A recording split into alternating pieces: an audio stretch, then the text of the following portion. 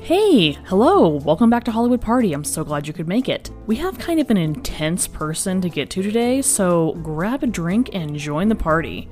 Oh, that Hollywood Party. Yes, Mrs. Ready, here's Miss Christmas. I can't hear you. Hello. Hollywood Party. Get up, get it.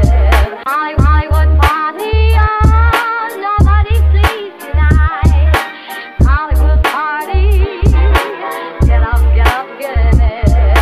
Hollywood Party. Oh, nobody sleeps tonight. Okay, so it's almost the end of summer, and I told you by the end of summer we would do Old Elvis, so today is that party. Young Elvis was the American dream of going from rags to riches, and now Old Elvis is also the American dream of gluttony and excess. We all know how the story ends, but how did he get there? Just start chugging your drinks now, because I don't know how I'm going to put a positive spin on this one. It's pretty rough. So we left off when Elvis was finishing Blue Hawaii, which was the outline for every other movie he would do. The reason why Elvis wasn't getting the roles he felt he deserved and wanted was because of his homicidal manager, Colonel Tom Parker. Tom thought that all movies were promotional tools for Elvis's music and not art. Tom referred to Elvis's career as their joint venture. Instead of being mad about his roles, Elvis would just say, "You're better off sticking with it till time just changes things." Even the music Elvis was starting to sing was not up to his usual standards. He would tell his band, "Man, what do we do with a piece of shit like this?" Nothing, but he just did the best he could with what he was given. He still had a group of 8 to 9 guys around him. We will continue to refer to them as the fart catchers, because that was what one of Elvis's directors called them, and I love it. All of these dudes were uneducated, good old boys from Memphis. And people started asking Elvis, didn't he find these guys, well, intellectually lacking is probably the most polite way to put it. He would say, "I don't have them around because they're idiots, but now you can surround yourself with intellectuals or people who are your so-called equals, and there can be dissension, there can be jealousy, and that's bad. I learn from people I work with. I learn every day from life itself." He would play the guys against each other and cause drama just to entertain himself. Elvis pretty much just paid these guys to do drugs with him. Well, he didn't really consider drugs prescribed by doctors to be drugs. Anyways, these guys would stay up all night, play football with him, and party. In LA, they installed a two-way mirror in the ladies' dressing room out in the pool cabana. Gross. Also, Elvis was really into mobile homing. Like, really into it. He'd either drive them out to Vegas on a moment's notice, or they would go cross-country in a mobile home, just a whole bunch of dudes, in between film shoots. That can't smell great. Letters came daily from Priscilla, who was still living in Germany because she was 16 and still in high school. Elvis negotiated with her parents to have her come out to LA and visit. She pre-wrote postcards to send to her parents every day so they could just do whatever they wanted during her visit. She had to start taking amphetamines to keep up with his schedule, and she didn't understand why he was so moody all the time. Luckily, I guess, he didn't have sex with her. I don't think a statutory rape charge was his worry. Elvis was really weird about virgins and about having sex in general. He preferred making out and petting, so in many ways he was just mentally a teenager. Since he wouldn't bang her, Priscilla thought there was something wrong with her and didn't know why he picked her. Like, what was it about her that he had to keep talking to her and pursuing her? He's never really clear about this. She's gorgeous, but he's Elvis. He could literally get any girl. Here's the thing, they look like they could be siblings. I know a lot of people are with someone they look like, but it seems like celebrities will find someone who looks similar to them and then make them look even more like them. Liberace is an extreme case, but Elvis did this to Priscilla, dyed her hair black, capped her teeth, made her dress like him, his same favorite colors, everything. When her parents picked her up from the airport, they were super pissed with her new look. She flew out again at Christmas, and Elvis gave her 2 red pills to relax her after the flight. She didn't wake up for 2 days. Like most drug addicts, Elvis thought he was an authority on medicine. He read medical journals. That was enough, right? He negotiated with her parents to have her do her senior year in Memphis. She would live with Vernon, his dad, and his new wife, and her children. Priscilla thought that high school was an epic waste of time, and for her, yeah, it probably totally was. She didn't even have any friends. Elvis's grandma was legit her only friend. Right after her graduation, Elvis went to LA to film Viva Las Vegas, leaving her behind with Grandma. Anne Margaret, who was his co-star, she had been discovered in Las Vegas by George Burns 3 years earlier. Her breakout role was in Bye Bye Birdie, which was a movie based on Elvis leaving for the army. This is like super meta. All of Elvis's fart catchers loved Anne. They called her Rusty, her character's name, and thought she was like the female Elvis. She was over at his house almost every single night, and Elvis even wanted Tom to manage her. Tom was currently battling with the director of the film because he was giving Anne way more close-ups than Elvis. Also, Anne was supposed to have 2 solos and 3 duets with Elvis. Tom made sure she ended up with less songs in general. Priscilla said that Anne was the woman she feared most. I think her fear was correctly placed. Anne and Elvis had a lot more in common than Priscilla and Elvis. They both had the same career, well, Elvis's was bigger. They both loved motorcycles, she was super chill and loved goofing around, and she was, and she still is, smoking hot. Even when Elvis was back at Graceland, Anne called him every single night to talk, and Elvis would never allow Priscilla to come out to visit him in LA. There was an interview with Anne published, and she was quoted as saying that she and Elvis were engaged. Priscilla got a hold of it, and she ended up throwing a vase against the wall. Elvis told her they weren't engaged, and that things like this were just gonna happen, and he needed a girl who could understand.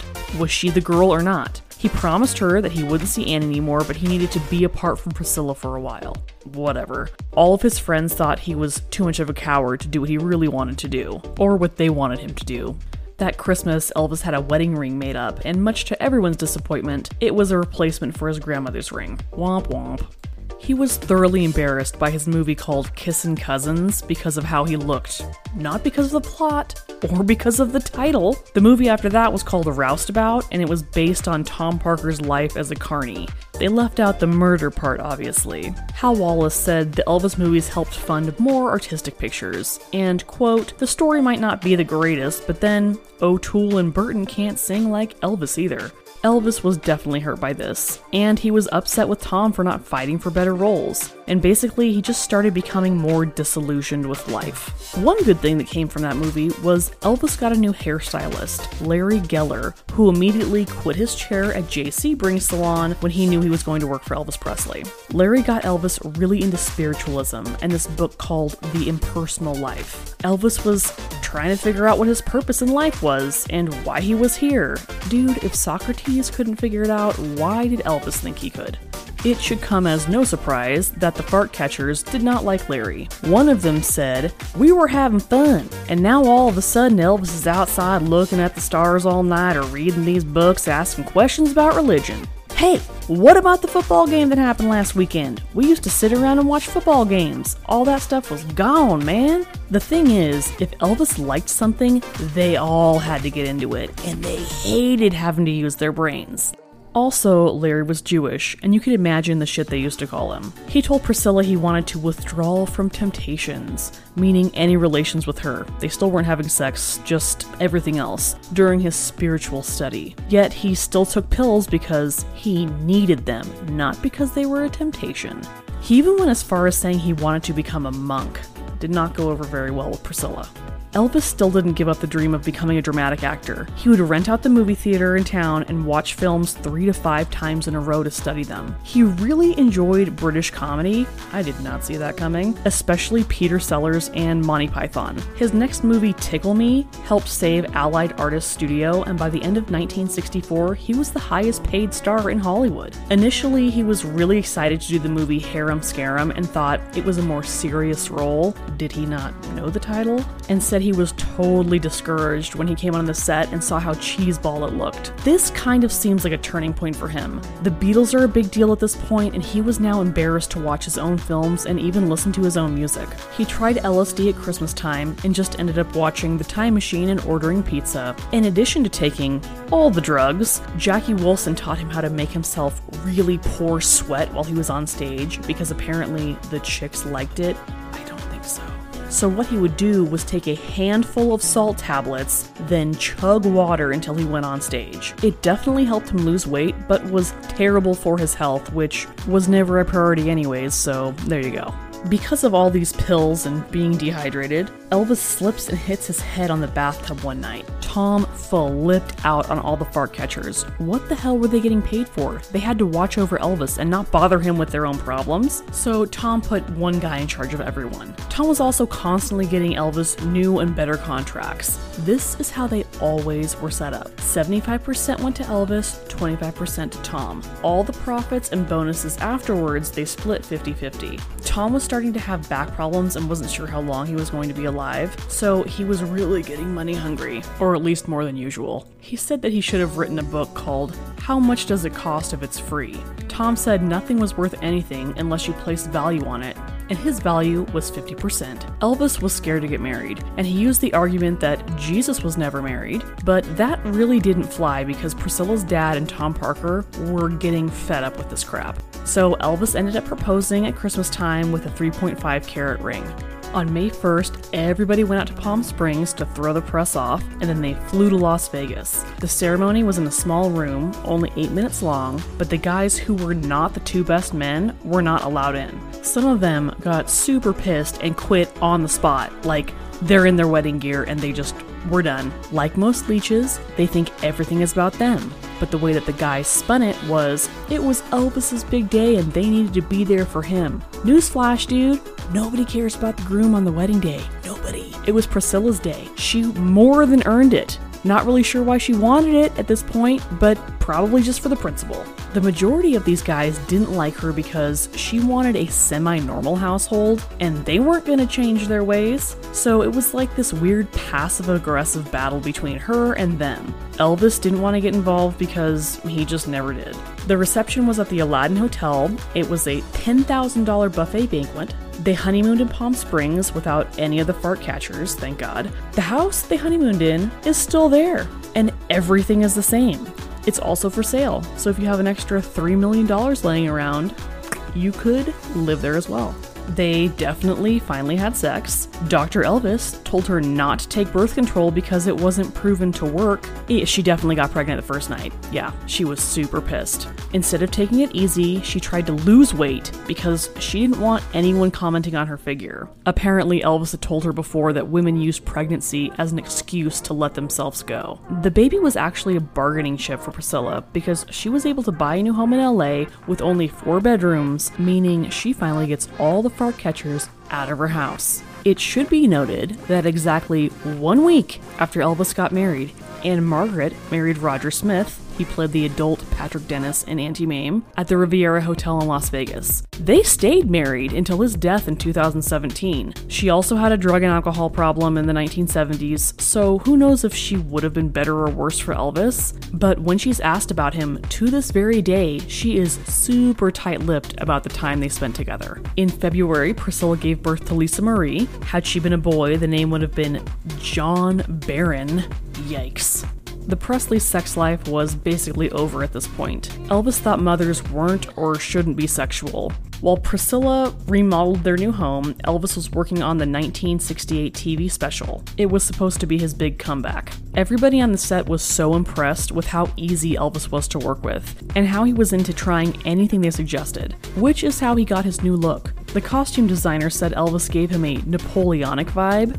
Okay. So he did the flipped up collar with scarves, no ties. The music arranger was shocked to hear Elvis playing Beethoven's Moonlight Sonata. That was until the fart catchers came in and said, "What the fuck is that? It's awful," because they could do better. The special was a massive success and made Elvis want to immediately go on tour again. But before he does that, let's take a little break and freshen up.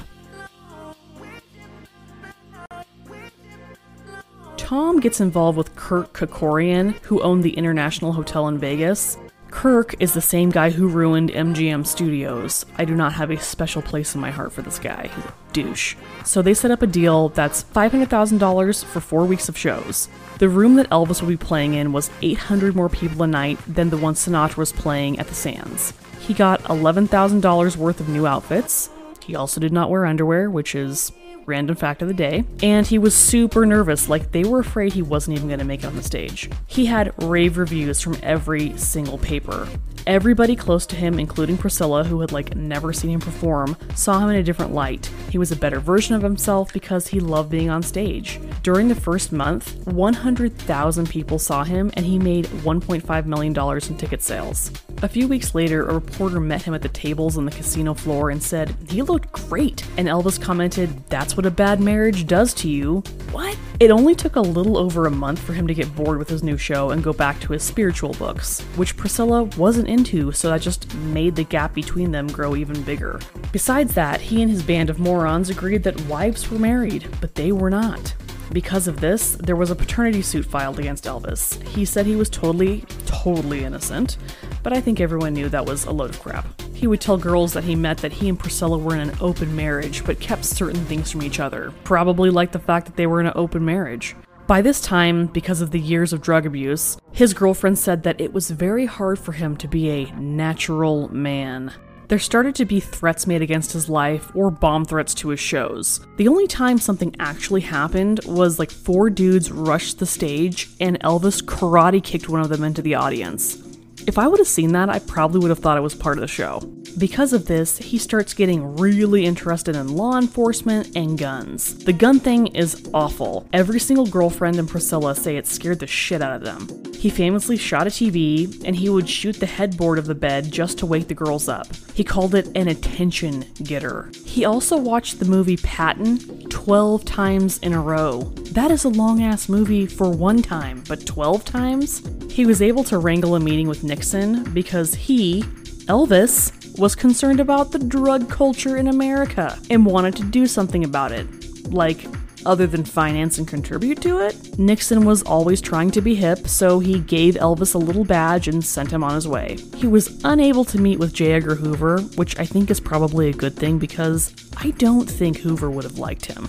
Also, his spending habits are going nuts. By the way, this is the only thing his dad flips out about. Just so we're on the same page, his religious father didn't mind the drugs or cheating on his wife, but spend too much money. Whoa, let's calm down now. I mean, his dad wasn't wrong. Some of his expenditures were insane. He gave Tom a plane. All of the fart catchers got a gold taking care of business necklace. The girls got a TLC, tender loving care necklace. And then he would buy people Mercedes at 3 a.m. He loved giving cars. I think he probably kept many car dealerships in Memphis in business because of the amount of cars he's buying for people. Around this time, Priscilla has had enough. She starts having an affair with her karate instructor. It's the 70s. Karate was a thing. Also, Elvis wasn't banging her, so why should he care? She tells him about the guy, and he shoves her on the bed and says, "This is how a real man makes love to his woman." That sounds like marital rape to me. When she leaves, Elvis listens to Where Does Love Go by Charles Boyer. What? Non-stop. All the time. It's pissing his entire group off. In one of his drug hazes, he tells his fart catchers that Mike Stone, the guy that Priscilla went with, causes him too much pain and needed to die. Nothing came from it, but how did you think this was going to play out, dude? You cheated on your wife numerous times. You are the reason your marriage went to shit. The divorce takes place in LA, and Priscilla got $750,000 up front, $1,000 a month for her, and $500 for child support. 6 days after a different court appearance to get more money when she figured out, yeah, he could pay more, he's freaking Elvis, he lands in the hospital, nearly comatose. His body was black and blue all over because he was getting daily injections of Demerol. His primary doctor, Dr. Nick, had to treat him like an addict and give him methadone. Dr. Nick was also the doctor who had been giving him more and more pills. There were no over-the-counter medicines at Elvis's house.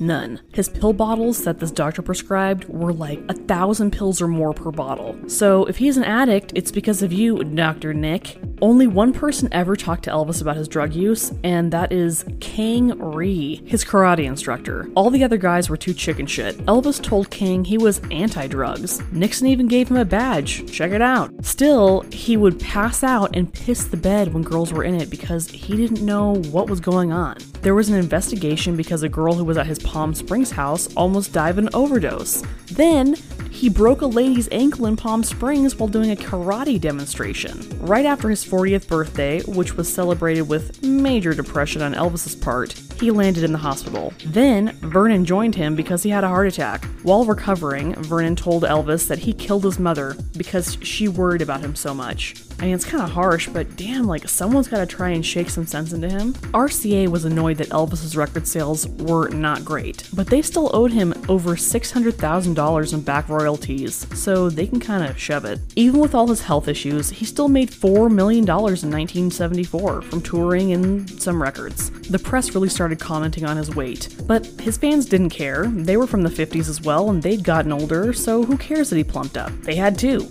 The Hollywood Reporter was the most brutally honest. Quote, "It's a tragedy, disheartening, and absolutely depressing to see Elvis in such a diminished stature. I've got to say, this part of Elvis's story is reminding me of Britney Spears. Not the weight gain, she looks amazing, but it's more the being around tons of people who are not getting you the help that you need. Like, are we doing this again to one of our celebrities? I think so, and it's super lame." During this time, Barbra Streisand comes to visit Elvis. She offers him the role of Norman Maine in A Star is Born. This was it. This is what Elvis had been waiting to do, a major dramatic role. He says, "Yeah, I'm in," and as usual, he lets Tom handle negotiations, and Tom said that Babs was trying to get him for cheap and pull one over on him. Warner's offered $500,000 and 10% of the box office, but Tom wanted $1 million, $100,000 in expenses, and 50% of the profit. We all know how that ended. I would like to visit the parallel universe where this movie exists. Elvis should have made this movie for nothing. He didn't need the money, because this could have totally taken his career a totally different direction, and he probably would have won a goddamn Oscar. So good job, Tom, dumbass. Elvis dated Linda Thompson, who went on to marry Bruce Jenner, and proposed to another girlfriend, Ginger Alden. He started becoming more paranoid of people, their motivations, and germs. Paging Howard Hughes. One day in August, he went to read in the bathroom and never came out. Officially, he died of a heart attack. He'd taken codeine that day because he'd been to the dentist, but he ended up taking 10 times the normal amount. Ginger found him, all the fart catchers ran up, one guy tried to resuscitate him, and in the middle of all this, Lisa Marie came in. No one's ever watching this kid. Luckily, they shut the door before she sees anything that she shouldn't be seeing. Dr. Nick rode in the ambulance with him, but nothing helped.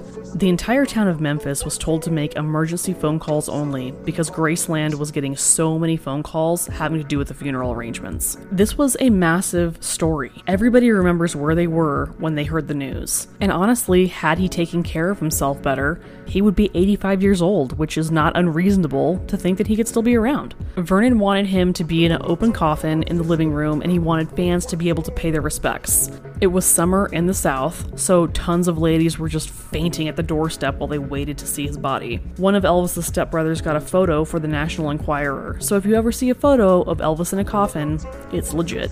While all the mourners were filing past his son, Tom corners Vernon and gets him to agree that it would be best to continue with a 50-50 deal for the profits of Elvis's records and merchandise. Vernon agrees because 1, he's not an educated man, 2, he trusted Tom and he thought that he was doing everything in their best interest. Vernon passed away 2 years after Elvis, and Elvis and his mother were moved back to Graceland to be buried with Vernon in the Meditation Garden. Priscilla opened Graceland as a tourist attraction in 1982. It averages 600,000 visitors a year. She basically wrote the book on how to deal with celebrities and death. I would totally want her in charge of my estate because she is incredibly business savvy in that regard. Last year, Elvis made $39 million.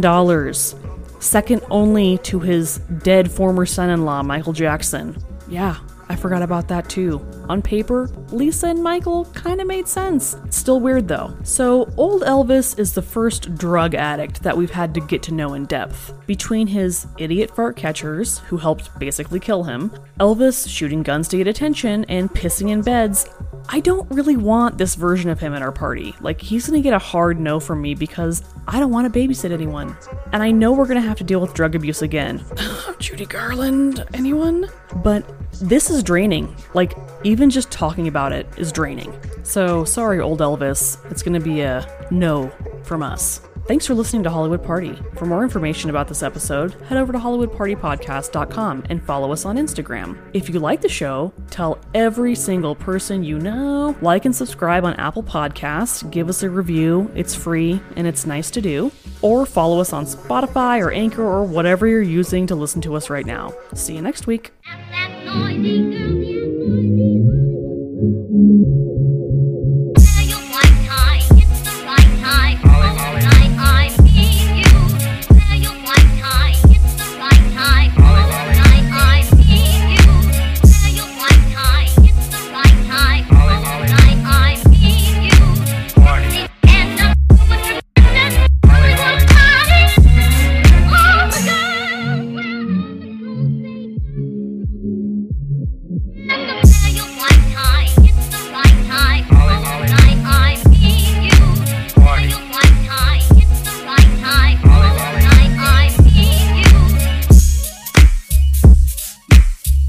Hollywood.